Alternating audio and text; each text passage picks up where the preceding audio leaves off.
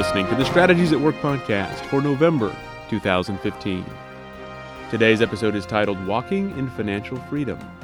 What do people mean when they say, "It's not personal, it's just business"?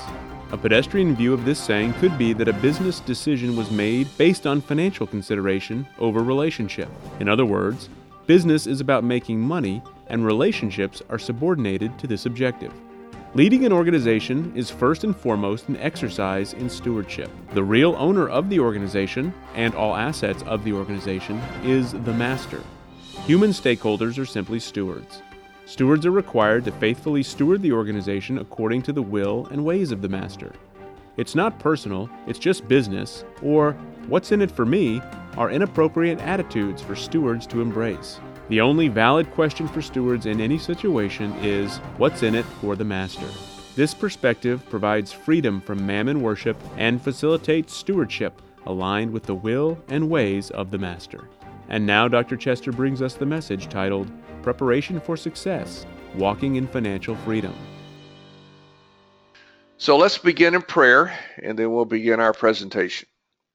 Well, Father, we do thank you for this time together. We thank you for hunger and thirst on the part of people to know you more deeply, more profoundly, to go deeper into the truth of your word and to learn to live according to your will and your ways. So, Father, give us much grace as we share, as we talk, as we learn together to go deeper with you. And may the power of your word, through the empowerment of your spirit, transform us to bring us into more alignment with you, so that we may be your servants and bear fruit that you value and bring glory to your name. So give us grace as we talk and share in Jesus' name. Amen. Well, again, I want to welcome you to the webinar, Walking in Financial Freedom. And we're going to talk about this material in 5 basic sections. This is a bit of a challenge to try to take scriptural teaching on financial management and condense it down into a 60 or 70 minute presentation. I've been studying finances from a biblical worldview for a number of years and have seen the vast numbers of texts in scripture that deal with it, and it is vast. Many of Jesus's parables dealt with money. There's many texts in the Old Testament as well as the New that deal with money. So condensing and synthesizing this teaching down into some seminal ideas is indeed challenging. And I make no claim that I have done a great job. I've done the best job I know how to do. So I will give you what I see about the seminal ideas about money from Scripture. So what we'll do today is we'll start out talking about the deceptions, and 3 key deceptions that are common I find in the culture, and I find it among Christians as well. In fact, I find in my experience, literally all over the world, wherever I go and whatever context I'm in, I have found that the Christian community doesn't think largely much different from the culture. It is an exceptional person among the Christians who does think differently. But the common person I run into thinks pretty much like the world. So we need to recognize this propensity we have to think, non-biblically on this matter and really be willing to confront it and address it. So we'll try to deal with at least 3 of these deceptions today. Then we're going to talk about stewardship. And you see I've got a Greek word here, oikos is the word. And that's one of the key elements, probably the seminal idea you have to grab a hold of and really begin to understand if you're going to ever view and use money correctly. Otherwise, you will be stuck in worldly patterns that will not bless you in the long run. We'll talk about the distinction between wealth and riches and what Scripture has to say about both and which is more important. And I think you probably know the answer to that, but we'll give you more specifics about that. We'll talk about money. Arguably, money is one of the greatest of the financial assets there. It's the one that's most common to us. We all deal with it. And we'll talk about what it is, what it isn't, and how to view it and what its purpose really is. And then we'll talk about the 5 uses of money. And I've got the phrase closed circle here. And that's a reference to a metaphor that's used and has been used in the business leadership school to talk about finances. The idea of the closed circle is that everything in the circle is what it is you need to live on, and everything outside the circle is excess. And while I don't think this particular model is ideal, since it's been used, I'm going to refer to it and try to give you a hopefully an updated, a little more modified way to understand it. And one of the things that's important to understand about the closed circle is that everything within the closed circle and outside the closed circle has been given to you for a purpose. God is very purposeful, and he wants you to steward it accordingly. So we want to be very clear on that. And the 5 uses of money will give you ways to define the closed circle, and now hopefully ways to better steward the resources God puts in your hands. So these are the 5 sections we'll go into. And like I said, we will attempt to get this done within about an hour from now. So we'll have time for our Q&A there at the end. Well, let's get into the first section here, which is about worldly wisdom.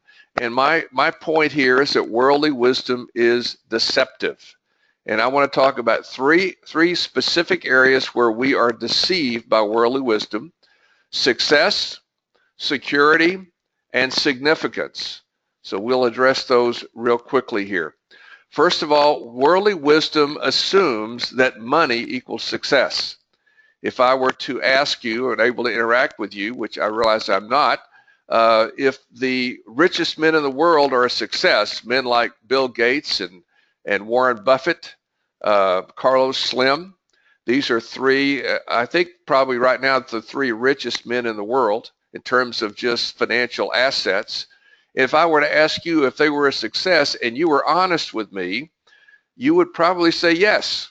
Now, I know some of you know the answer to that, so you might be denying that you would say yes. But if you were brutally honest, it's really hard to say they're not a success, because it looks like they're a success. I mean, they have all this money and they can do whatever they want to do, whenever they want to do it, however they want to do it, wherever they want to do it. It seems like they just have no boundaries at all. The rest of us feel like we have boundaries, financial boundaries. We always feel like there's not enough. We can't do this, we can't do that. Well, of course, that's part of the deception of money. And we'll talk more about that as we go along. The point here is that we readily, if we're brutally honest, we readily assume money is success, and that is worldly thinking. So let's look at biblical thinking, which is obviously the opposite, that money is not equal to success. And I picked a text out of Psalm 52 to illustrate this. I could have also picked Psalm 73, which is a very clear illustration of this as well. But I thought Psalm 52 was very poignant here in verses 5, 6, and 7. It says here, God shall destroy you, he's talking about Doeg the Edomite, forever. He shall take you away and pluck you out of your dwelling place and uproot you from the land of the living. This sounds like judgment. The righteous shall also see and fear. In other words, other people are going to watch this and they're going to learn lessons, and shall laugh at him, saying, here is the man who did not make God his strength, but trusted in the abundance of his riches and strengthened himself in his wickedness. You see, that's what can happen so easily with money, is when you get it, it emboldens you in rebellion against God. And we're all born in rebellion against God. And the only way we ever get delivered from that is through the power of the Holy Spirit transforming us through regeneration and bringing us to saving faith in Christ. So the warning here is to recognize that money is not success. Money, in fact, can be a setup for judgment. Whenever you see anyone that has financial assets at any level, particularly at an abundant level, what you have is first and foremost provision to do God's will. And if they don't choose to do God's will, then that money becomes a setup for judgment. And that's exactly what Psalm 73 illustrates. It's what this Psalm 52 is illustrating this morning. So I want to give you what I think is the correct definition of success, the biblical definition of success. and that success is obedience to the will and ways of God. Jesus said in John 17:4, in his great high priestly prayer before he died, before the end of his life, he had spent now 33 years on earth. He had been a very dutiful son.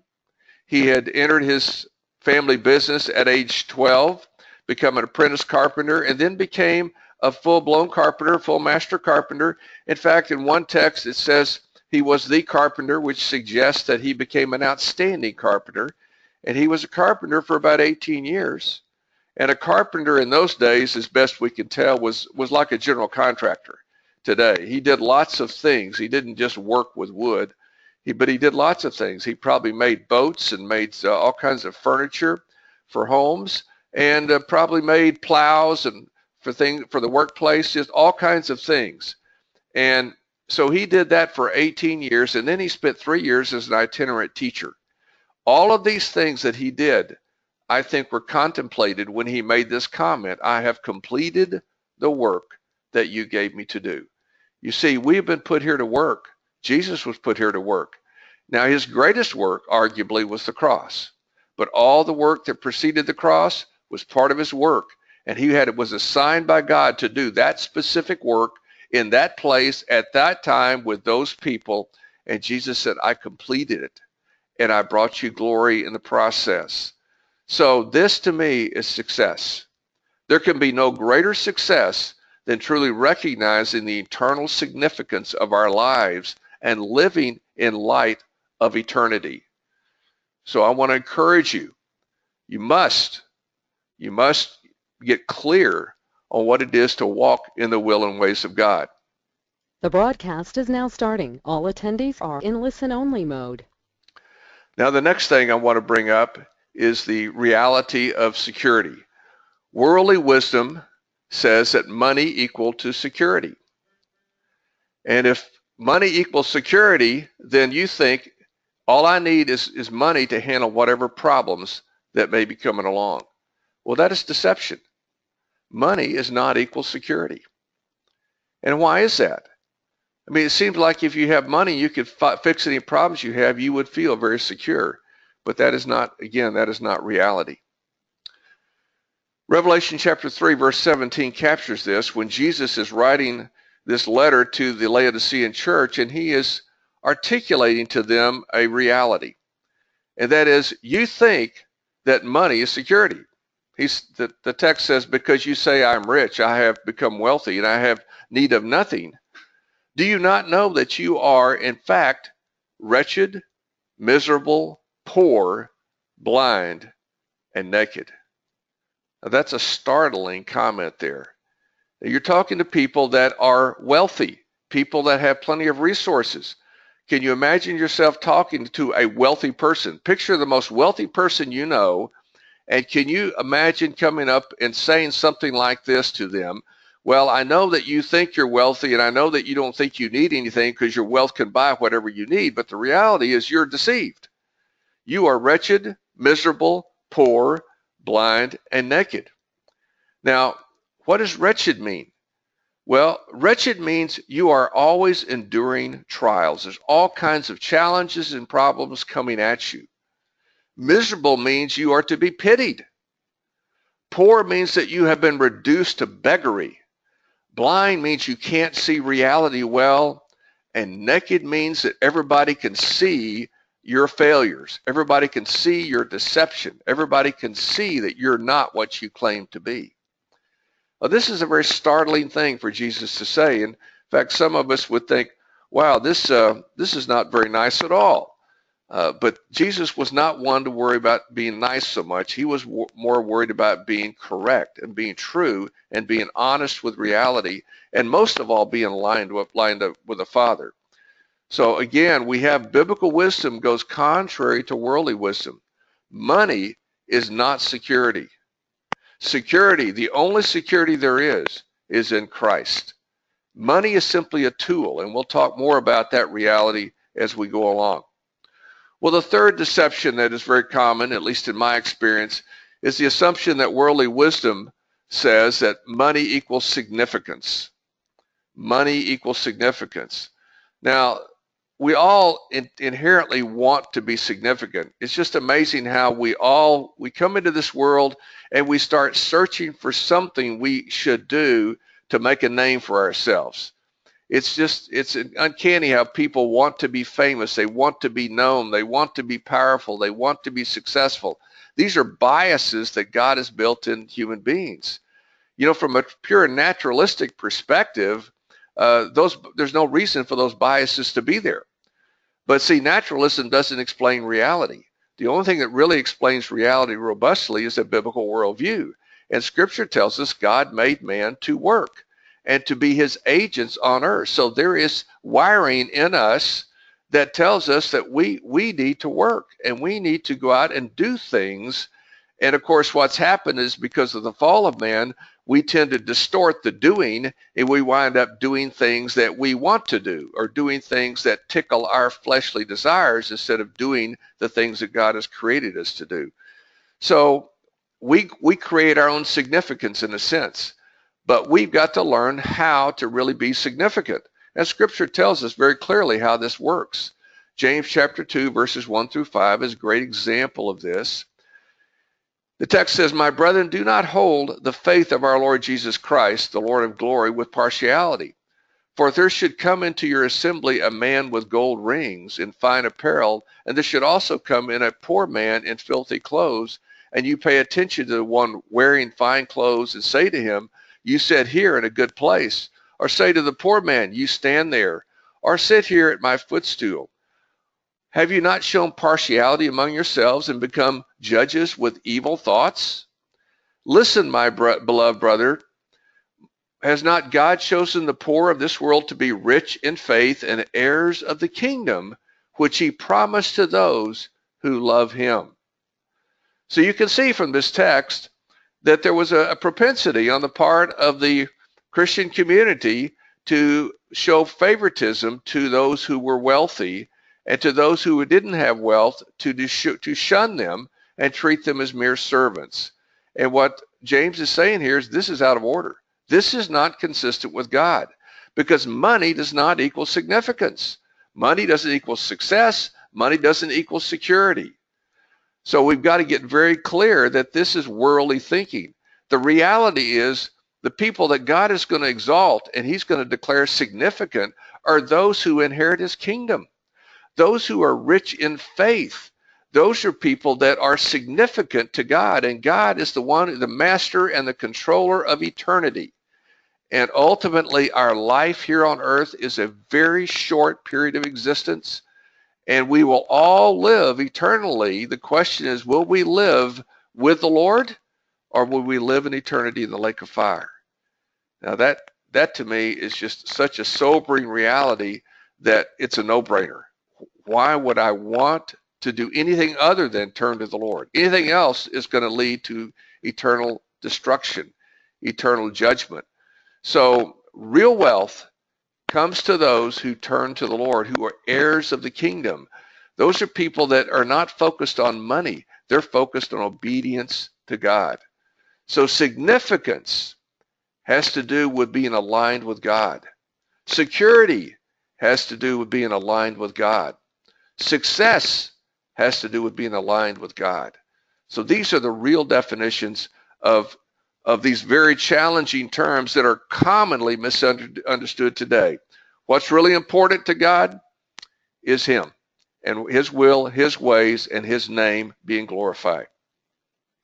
Well, let's go on to the stewardship principle. This idea of stewardship arguably is the most seminal idea that you must understand if you're going to have a biblical view of money. If you don't understand stewardship, you will always be distorted in some way in terms of your perspective and how you see money. You will view money as yours. You will think it's up to you to decide how you want to spend it and how you want to use it. And you will think that it's up to you to define your standard of living, because you will not be thinking properly as a steward. So the first aspect we have to get to with stewardship is recognize that all resources belong to the Lord. So here's some text to consider out of Psalm 24, verse 1. The earth is the Lord's and its fullness, the world and those who dwell in it. Psalm 50 verse 10. For every beast of the forest is mine. This is God speaking. And the cattle on 1,000 hills. And then 1 Kings 20 verse 3. Your silver and your gold are mine. The same text is repeated in Haggai 2:8, where God is making the point, I created it all, I own it all, it's mine, it's not yours. And so you get clear on that, you realize, wow, whatever it is that I have has been given to me. I have nothing from that I have produced myself. Now someone will raise their hand and object and say, wait a minute, I went out and I worked hard and I earned my paycheck. Yes, you did. You went out and worked hard and you earned your paycheck. But who gave you the ability to do that? Who gave you the opportunity to do that? Who gave you the favor to do that? You see, ultimately, everything that you have, even though it looks like you earned it, it's all been given to you by the master. You are simply a steward. So another expression of this reality is found in 1 Corinthians 4, verses 1 and 2 and verse 7. I'm just going to read those three verses. They're the most relevant to our comment here. But this whole text, Paul is issuing a defense to this immature body of believers at Corinth who are being challenged by false apostles who are critiquing Paul. And so Paul and his associates are being basically judged by these false apostles, and this young church does not have the skill and ability to really discern reality. So Paul is having to lay out his defense of the truthfulness and the veracity of his role as an apostle.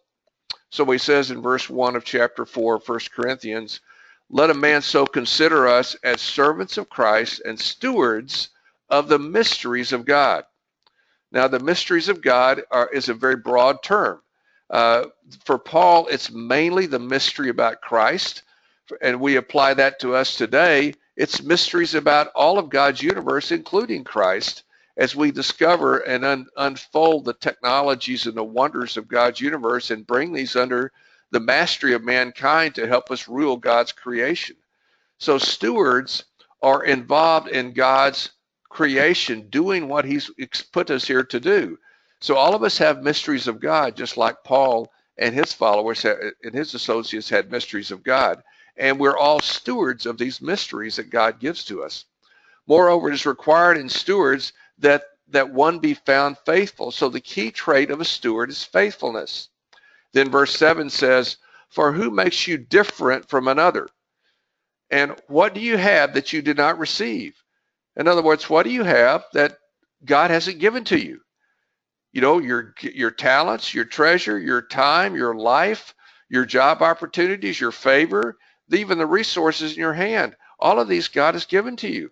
Well, if that's true, then why do you boast as if that's not true? So he's critiquing them and saying, you need to start thinking like stewards. This is critical for all of life, and particularly if you're going to understand money correctly.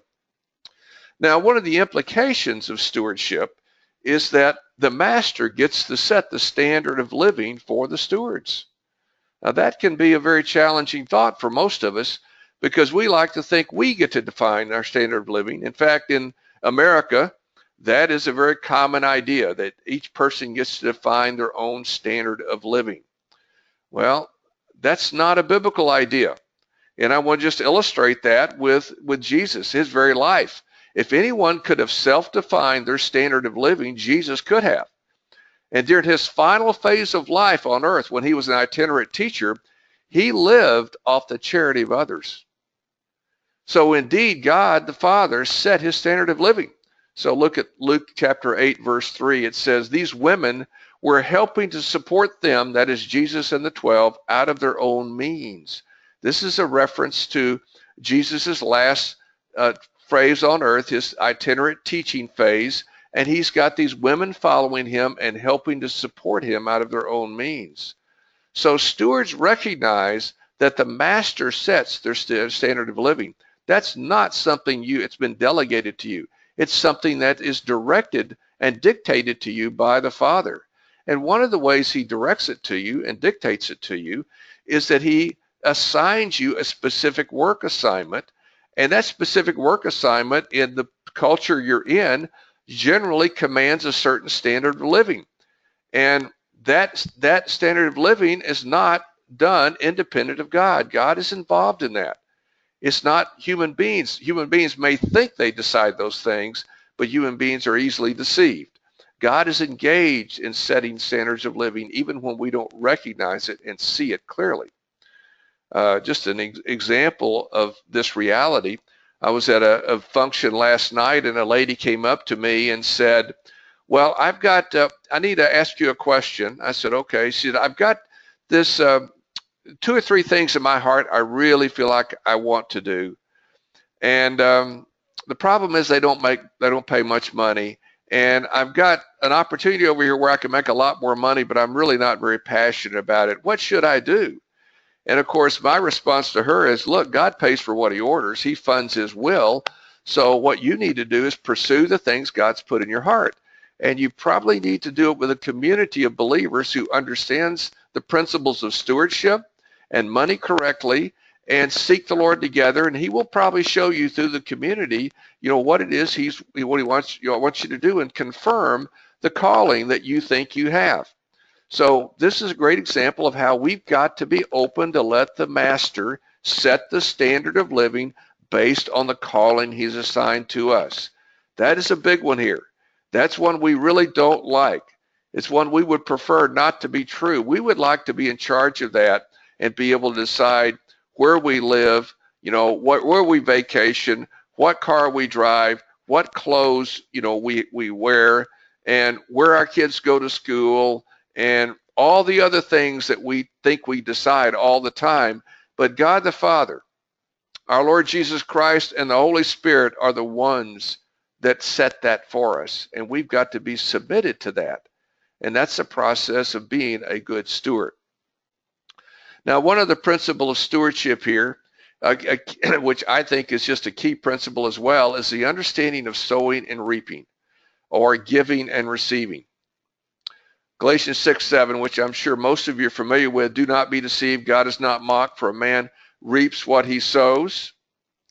This is a reality, and we know this very easily. Look at the just how a farmer works. If a farmer wants to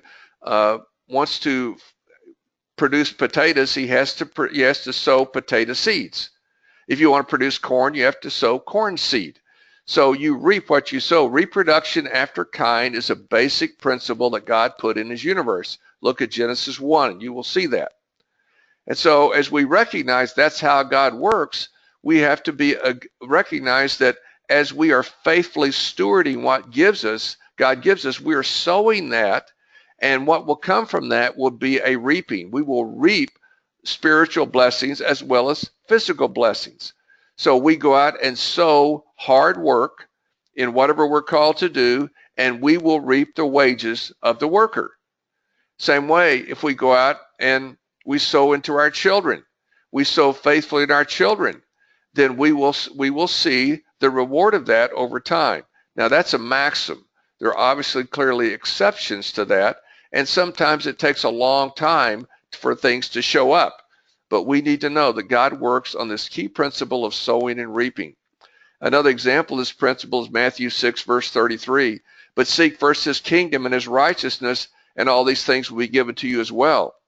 This is a text that I believe you could translate it a little differently and still wind up with the same thing. In fact, an even more clear understanding of it. If you said seek first his will, that would be his kingdom where he rules, and his ways, that's his righteousness. His ways are always righteous. Ways are the ways that he wants his will to be executed. Then he says all of your needs will be taken care of. In fact, the context of this verse is talking about physical needs, food, clothing, shelter, those kinds of things. So this is a promise here, sowing and reaping. We sow alignment with God, with his will and his ways, and we will reap provision for us to live, to be able to be faithful stewards. So sowing and reaping, a key principle of stewardship. Now let's move on to wealth and riches. And I just want to briefly make a distinction here. Scripture does not really make the distinction between wealth and riches. It uses the term wealth and riches interchangeably. But there do appear to be two categories of wealth and riches in Scripture. And because of that, some people, some teachers, in an attempt to try to distinguish these two categories, have chosen to call tangible assets riches and intangible assets wealth. So I'm going to use that distinction simply because it's fairly easy and simple. But just know this: when you read Scripture, you'll have to ask yourself, when you see the word wealth or riches, which is he talking about? And look at the context carefully to try to discern, is he talking about tangible assets or intangible assets? So tangible assets are pretty simple for us. We're all familiar with these things. We have things like real estate, people, gold and silver, livestock, political, economic, and family favor. And here's some text beside here to illustrate these points. The Genesis 15, 1 and 7 illustrates real estate as a wealth, is part of the riches that we have. People or manpower, Genesis 15 verses 1 and 5. Gold and silver, Genesis 13:2. Livestock, Genesis 13:2. And then political, economic, and family favor, Deuteronomy 28.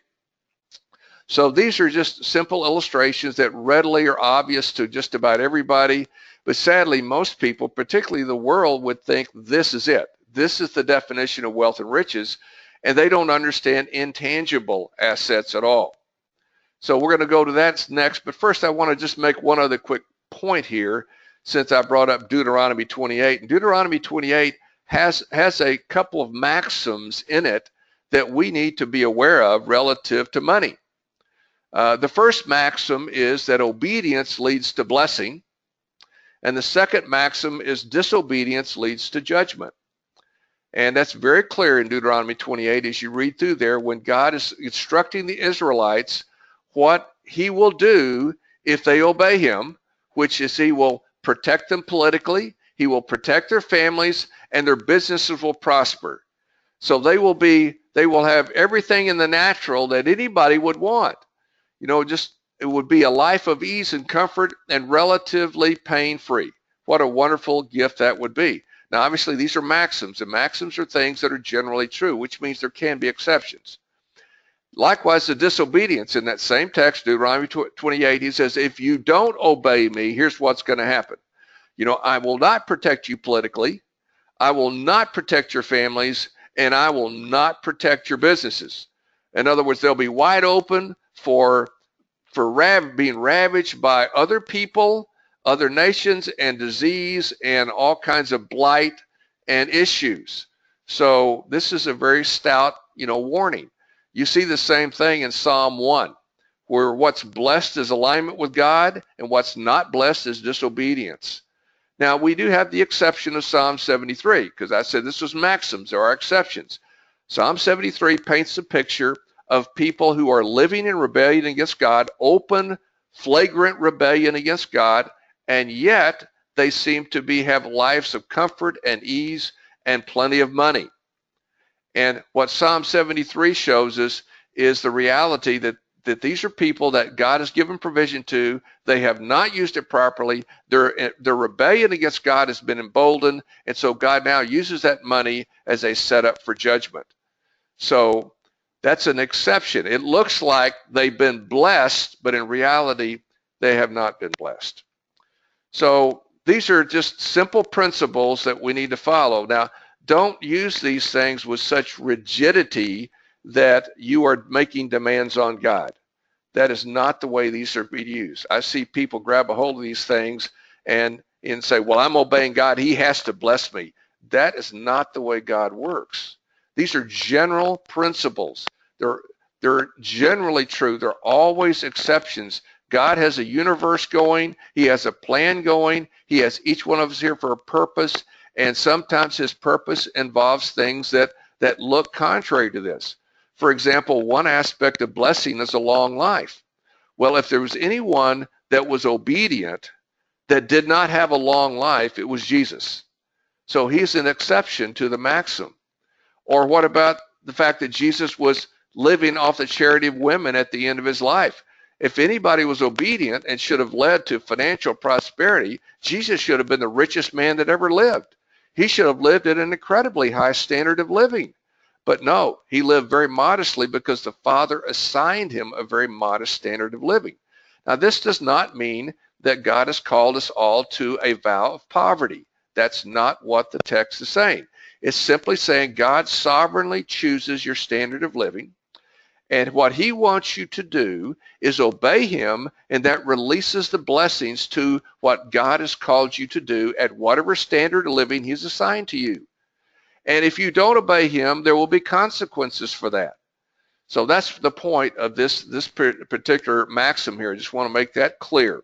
Now let me move on to the wealth side, which is the intangible assets.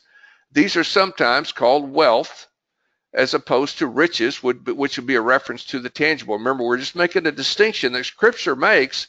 It doesn't use these words quite the way that I'm using them, but we're just trying to use these words today to illustrate this distinction. Intangible assets are assets that are more valuable than tangible assets. And a text to look at here to see that would be a text like Luke chapter 12, verses 16 through 21. That would be a wonderful text to look at. That's a text that's dealing with retirement, where man builds up assets and decides to retire and live off his assets, eat, drink, and be merry and have a great time, a life of ease and that kind of thing. And the Lord comes and judges him that night and says, "You fool." And a fool is a person who doesn't understand. He's saying, you don't understand. There are two things you've done wrong. First of all, you didn't prepare any spiritual sons. There's no one prepared to steward the resources I put into your hands. So that's the first thing you did wrong. Secondly, you didn't recognize what I really value. And what I really value is intangible assets. And I give you tangible assets to trade up, to trade for intangible assets.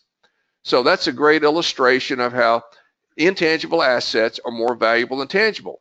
And then I've given here on your slide a list of these tangible assets or intangible assets that are more valuable than tangible, and some references here. And if you look at these various references, you will see they specifically say these traits are more valuable than gold or silver. So let's just take, for example, the third one here. It says instruction. That is someone who is teachable, someone who will learn. That's more valuable than silver or gold. Listen to what Proverbs 8:10 says. Choose my instruction instead of silver, knowledge rather than choice gold.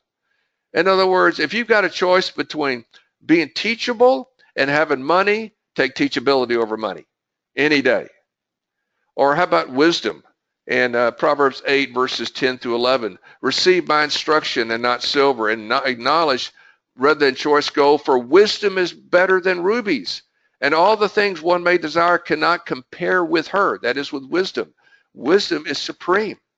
And then there are many others: reputation, respect, godliness with contentment, and genuine faith. So you've got all these different intangible assets here that the Scripture tells us are more valuable than any tangible wealth.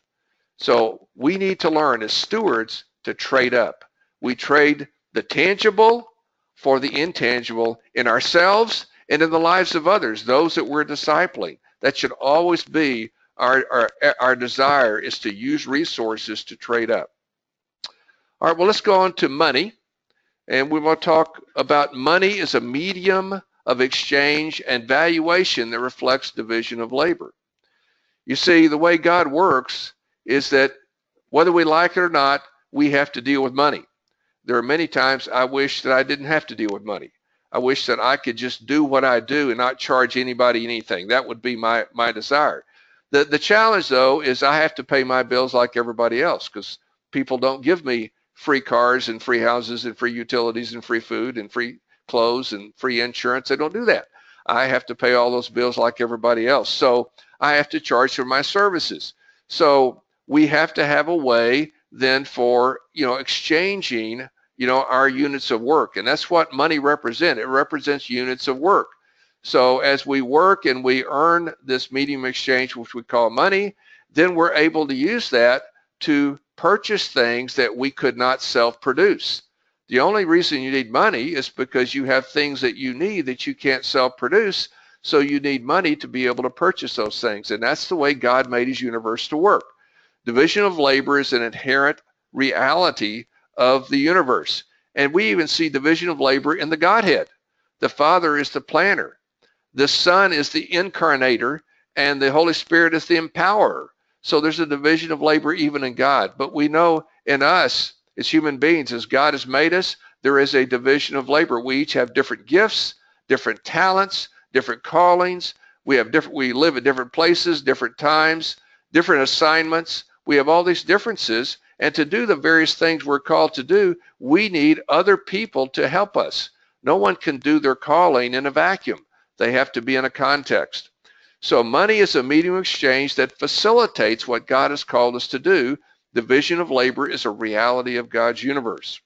So in this particular text in Deuteronomy 14, what we have here is an example of how God put this reality into play. In the Israelite nation, there were 3 tithes. That is, while Israelite was a monarchy. Once it was a theocracy. Once it became a monarchy, there were 5 tithes. But prior to the monarchy, when it was a theocracy, that was their government, when God was ruling, there were 3 tithes. 2 were yearly, once was every 3 years. So the every 3-year tithe was a tithe of benevolence for the poor. The annual tithes were first to the priest, and secondly, the people ate a tithe. And what the people were charged to do was to go and take a tenth of what they produced and go to a place where the Lord shows his name to abide, and they were to eat the tithe there. And that was to remind them, to hopefully keep them always walking with God, walking in obedience to God. It's intended to try to keep them lined up with God. That was the point. Well, many times they would live a long way away from where the Lord's name was abiding.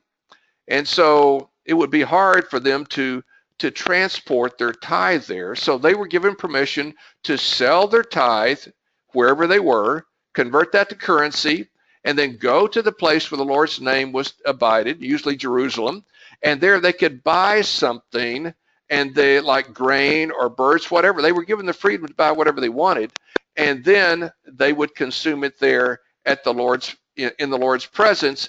The purpose, again, is devotion and alignment with God. So that's how money was to be used in that case. So it's an example of money as a medium of exchange. It also is a way to value things.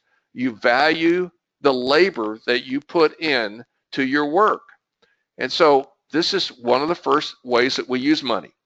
Now, another way that money is used is money is a training tool. It is a training tool. This is Luke 19, verses 11 and 17. This is the story of the parable of the minas, which I think is one of the clearest stories we have in Scripture of God's intent and purpose for money.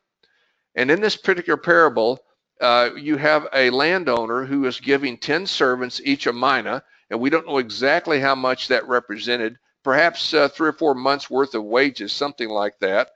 So they were given this mina, and they were told to pragmatiomai. That is the Greek word that was used there, referencing to that mina. Now the word pragmatiomai, you can hear immediately the word pragmatic in that, and it literally meant, in the Greek language, pragmatiomai meant to conduct business. So they were charged to conduct business, buy and sell and trade and do things with that, invest that mina, and God expects increase. He expects us to have a profit. He expects our business endeavors to be profitable. That's part of what he wants us to do. So he comes back now in this parable, and how he's going to hold his various servants accountable. So here's what, first when he comes to, he says, basically what did you do with my mina? He says, well, your mina has earned 10 more. And he says, well done, good servant, because you've been faithful in little, yet you have authority over 10 cities.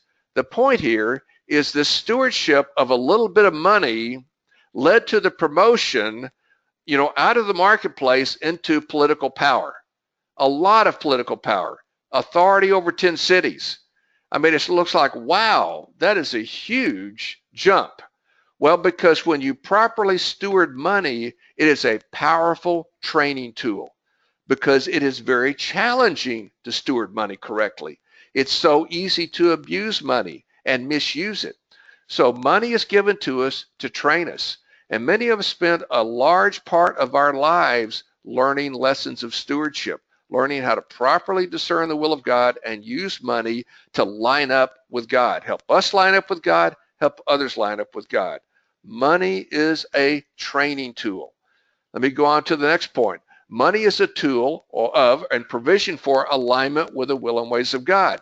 And I mentioned this text earlier, Matthew 6:33, and offered the idea that the kingdom of God here in this text is a reference to the will of God, and righteousness is a reference to the ways of God. So seek first the kingdom of God, that is the will of God, and his righteousness, the ways of God, and all these things will be added to you. You see, as we focus on alignment with the will and ways of God, that's our job.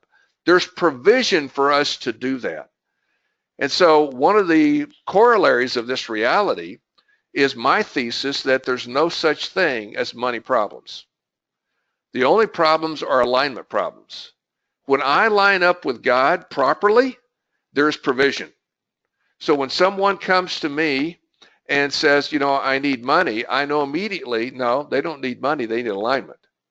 Now, if I see a heart to line up with God and they want me to help them and I feel called to help them, I may use money as a tool to facilitate that. But what I'm not interested in doing is just giving them money because they think they need money. Most likely, that is deception. And we had a situation not too long ago at our church where this one lady that I happened to spend a little time with felt she had lots of money problems. And I tried to encourage her to know she had alignment problems, which she was not interested in hearing. And so she immediately rejected me and she went to one of the pastors. And I don't think that pastor recognized that I had interacted with this lady. And so he was able to go and get some benevolence for her. And then she calls him one evening and demands to see him the next day. And she doesn't know that he actually has a benevolence check in his desk drawer for her. And she comes into his office and she rants and raves for a while about all of her problems and why the church is not helping her and da-da-da-da-da. And so finally he pulls the check out of the drawer and gives it to her. And as soon as she gets that check, she's out of there. And I talked to the pastor afterwards and I said, do you understand what really happened there? I said, all we did was enable her in her sin. She's living in rebellion against God, out of alignment with God, rejecting the counsel to get aligned with God, rejecting the help we're trying to really give her. But we give her money, she'll take our money and she'll continue in her rebellion. So we did not help her. We did not bless her. That's not the correct way to use money. The correct way to use money is to use money to help those that are humbly seeking to line up with God. That is the correct way to use it. So this is part of learning how to properly give. It's learning how to recognize what God is doing and get lined up with what he's doing and help others get lined up with what he's doing. Money's a tool of and provision for alignment with the will and ways of God. Then we have the reality that money is a temporal tool. That is, it's a temporal tool to facilitate the process of sanctification. And this is a text out of 1 Timothy 6 through 12. And I'm running a little short on time, so I'm not going to be able to go into this in depth. But let me just point you to this text. And you'll notice toward the end of this text, I've underlined some words here. Because this text is basically admonishing us not to give in to worldly way of thinking about money, which is all driven by greed. It's all driven by narcissism and its lack of contentment. And what we need to embrace is the reality that godliness with contentment is great gain. That's something that you can't buy with money. People that pursue money, that worship money, are never content. But people who are truly godly are very content because they recognize who their provider is. And so part of our responsibility in fighting the temptation to give in to the worship of money and to greed and narcissistic thinking about money is we have to step into certain things. We have to flee worldly thinking. We have to pursue righteousness. And that looks like righteousness, godliness, faith, love, patience, and gentleness. This word for gentleness actually is a word for meekness. And meekness means to believe that God is always working good in every situation. That's what a meek person is. We're all supposed to fight the good fight of faith, and lay hold on eternal life, which means we validate that we really do know the Lord by virtue of fighting the battle against worshiping money. Money is a temporal tool to be used by God to change us, to sanctify us. And so this is an example of going to the spiritual gym. And you're going to the spiritual gym to fight the temptation to get fat in thinking that money is a solution to your problems. Money is not the solution. The Lord is the solution. Godly thinking is the solution. So money is a tool to drive us to a spiritual workout so we can grow and mature. Now, behind money is always a mammon spirit. And the mammon spirit is the spirit of the enemy that's trying to make us worship money. And worshiping money seems to be the default of everyone. I think when we come out of the womb, we're so biased with sin that we immediately worship money very easily and readily, and we do not worship God. And I find many people, even who profess today to claim to worship God, when I start looking at their lives and seeing how they utilize money, it looks more like mammon worship to me than the worship of God. And there's a reality in God's universe. There is a principle in play here. No one can serve two masters, for you will hate the one and love the other, or else you'll be loyal to one and despise the other. You cannot serve God and money. Now that word, you cannot serve, does not mean you don't have permission to. It means you do not have the power to.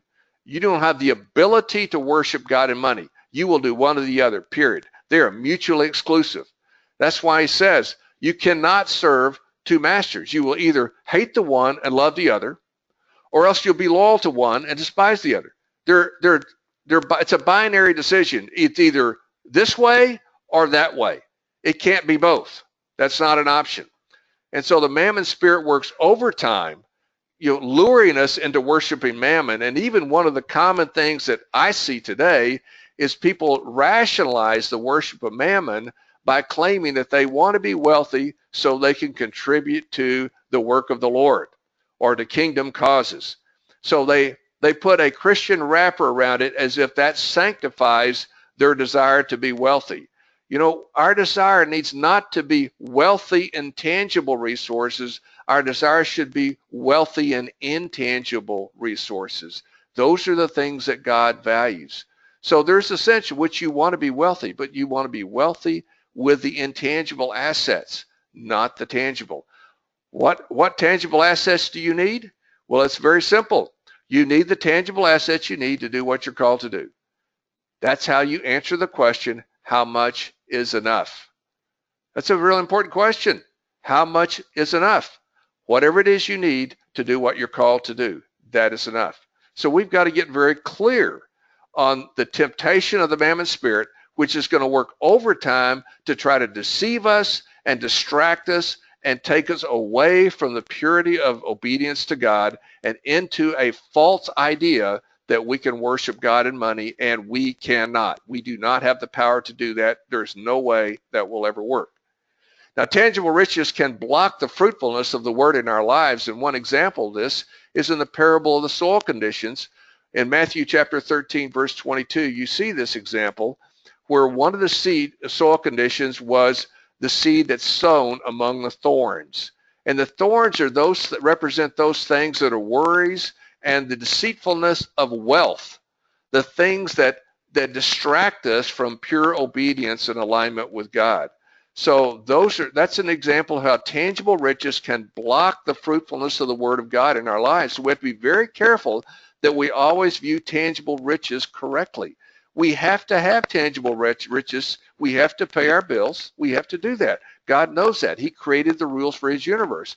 But we have to be very cautious, knowing that we are very prone to start worshiping those tangible resources, and that is sin. That distracts and detracts from our ability to walk with God. Finally, the love of friendship with money is the root of all kinds of evil. This is out of 1 Timothy 6, verse 10. And notice the text does not say that money is the root or a root of all evil. It's all types of evil. And it's not the root, it's a root. So don't get into thinking that money's always the problem. Money is a common problem, but it's not always the problem. And so we've got to be very clear that money is always a symptom of something underneath. What's underneath money, the issue of money, is always bad theology, a bad view of God, a bad understanding, incomplete understanding of the truth of the Word of God. So the love of money, friendship with money, and this word here for money is the word love of silver. In Scripture, the common word for money is the word for silver. You can see the Scripture, held on to a view of currency that was based on commodities. Today, we have a view of currency that's based on fiat money, which means there's no commodity. There's nothing behind the paper money. It's just paper that a government has declared to be currency. And there are problems with that. There are going to be consequences with that we are probably going to see probably not too far from now. And you're already seeing some signs of it in Greece and what's going on in Greece even today. All right, so I wish I could spend some time on that, but we are down to about 15 minutes, and I want to get into the 5 uses of money because this is very practical, a practical model for how to really steward money according to the will and ways of God. And this is a biblical way to answer the question, how much is enough? How much money is it that you really need? Or another way to say it, who defines your standard of living? Which we've answered that as being the master defines it. And one of the ways that he will define it is how you properly implement this particular model of the priorities for using money. These are 5 priorities for the biblical use of money. Now, I'm going to give them in a particular order to you, but please know that the only two of the 5 am I confident about the order in. I know the first one's got to be the tithe, and I know the last one has to be my personal expenses. The other 3 in the middle, I don't know what Scripture would say. I don't have clarity from Scripture as to exactly the order. So I kind of just view them all pretty equally. So I know this, that before I can consider, my personal expenses, I have to do the other 4 first. And tithing is the very first thing I want to do. So tithing comes from Genesis chapter 14, verse 20. Many people think tithing was originated in the law. That is not correct. The tithe was actually predated the law. It first appeared when Abraham went and rescued a group of people from their enemy, including his own relatives, and returned the assets and the people back to the kings from which they were stolen. And in the process of his return, he met a man named Melchizedek, which we believe is a pre-incarnate manifestation of Christ. And Melchizedek served him bread and wine, which is symbolic of communion with the Father. We now have bread and wine today as a central part of the expression of our unity in Christ. And so this was before Christ died. So this is, again, a pre-incarnate symbol of Christ and communion with Christ. And so what Abraham did to respond to this gift of communion with Christ was he gave a tithe of what he brought back. Interestingly, Abraham kept nothing else. Of all the resources he brought back to the kings, he didn't take anything for himself. He only paid a tithe to Melchizedek. So this is a great example of tithing and how he's acknowledging God's faithfulness and favor in being able to win the battle and return the people and the resources that had been stolen from these kings. So this is the genesis of tithing. Now the concept of tithing is picked up in the law and practiced in the law. And many people note that it's not really repeated in the New Testament, as if it needed to be repeated for it to be true. Well, that's not true at all, because Jesus viewed the Scripture in his time as the Old Testament, which was authoritative for him. So if the Old Testament was authoritative for him, then it should be authoritative for us. So the tithe idea is an Old Testament idea that has not been changed as far as I can tell in the New Testament. It's still valid, it's in force, and we should be practicing this. So this is what I would say is the very first use of money. The first priority with the use of money is to tithe. The second one I have listed here is giving. I call this sowing and reaping intangible wealth. Because what you're looking for here is you're not looking for a tangible return. You're giving because God has moved in your heart to use money to help some situation be lined up with Him. Some person or some group of people have a need, and you see and feel burdened to contribute to it, and you see how this can improve these people and their alignment with God. So now I think you have the sense of giving, a biblical sense of giving. Now, there are many people that just think you just give to anybody that's poor. I'm not in that camp. I'm in the camp of giving where I see an opportunity to facilitate alignment. I think if you just give without being spiritually sensitive to what God is doing with these people, you are more likely going to just embolden and enable their sin and rebellion. I do not see that as wise. I think wisdom is always to give to facilitate alignment with the will and ways of God. And then next is taxes. Mark chapter 12, verse 17 has an interesting statement here. It says, render to Caesar the things that are Caesar, and to God the things that are God's. Now, some people take that and interpret that to mean that where Jesus is talking about a coin and identifying, whose image is on the coin. Well, Caesar's image is on the coin. So they're saying, well, because Caesar's image on the coin, that coin belongs to Caesar, belongs to the world. I do not think that's true at all. I think the proper understanding of this text must be seen in light of Romans 13, where it says there, God ordains all authority, including all civil authority.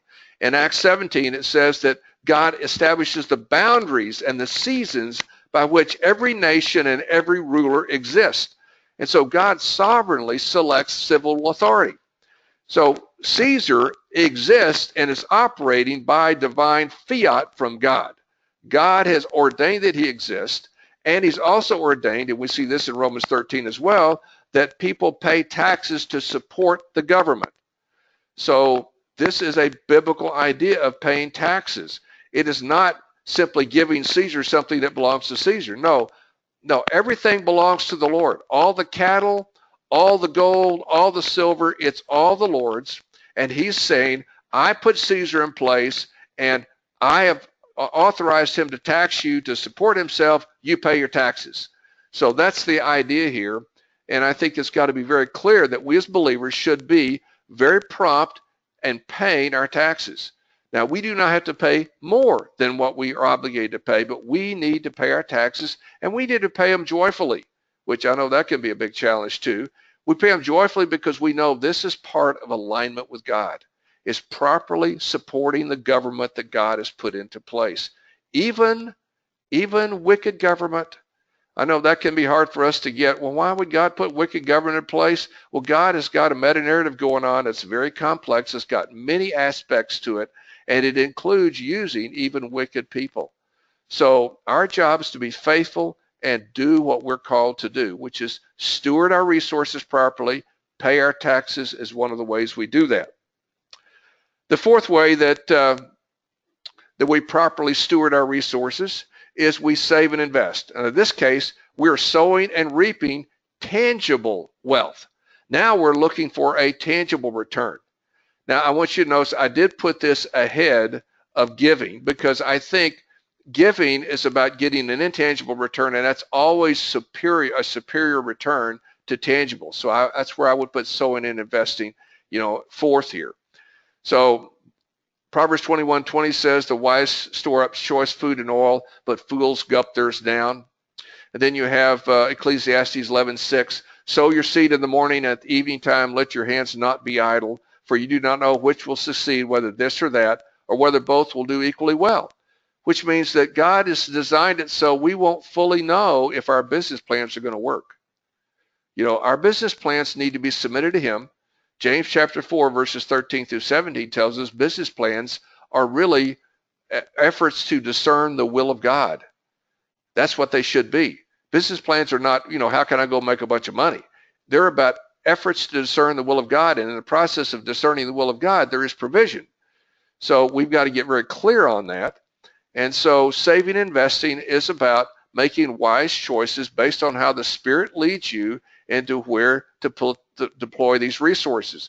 And again, for me, I want to deploy my investments aligned with God as best I can. I'm looking to support organizations and people who are seeking to walk in God's will and God's ways to the best of their ability. So again, saving and investing, just like giving, is a very spiritual exercise of discernment and prayer. Now, after you've properly utilized your resources according to these first four principles, then you have the very last thing, which is your personal needs, your personal expenses. God knows that you need food, clothing, and shelter. He provides for that. But the level at which he chooses to provide is defined by you properly doing the first four uses of money first. You do those first, and then what's left becomes God's indication of your close circle. How big is your circle? Well, now you have a sense of it right here. He has shown you by you properly stewarding the resources he puts in your hand. So this, I think, is how you determine and you sense the will of God for your life and how you steward money.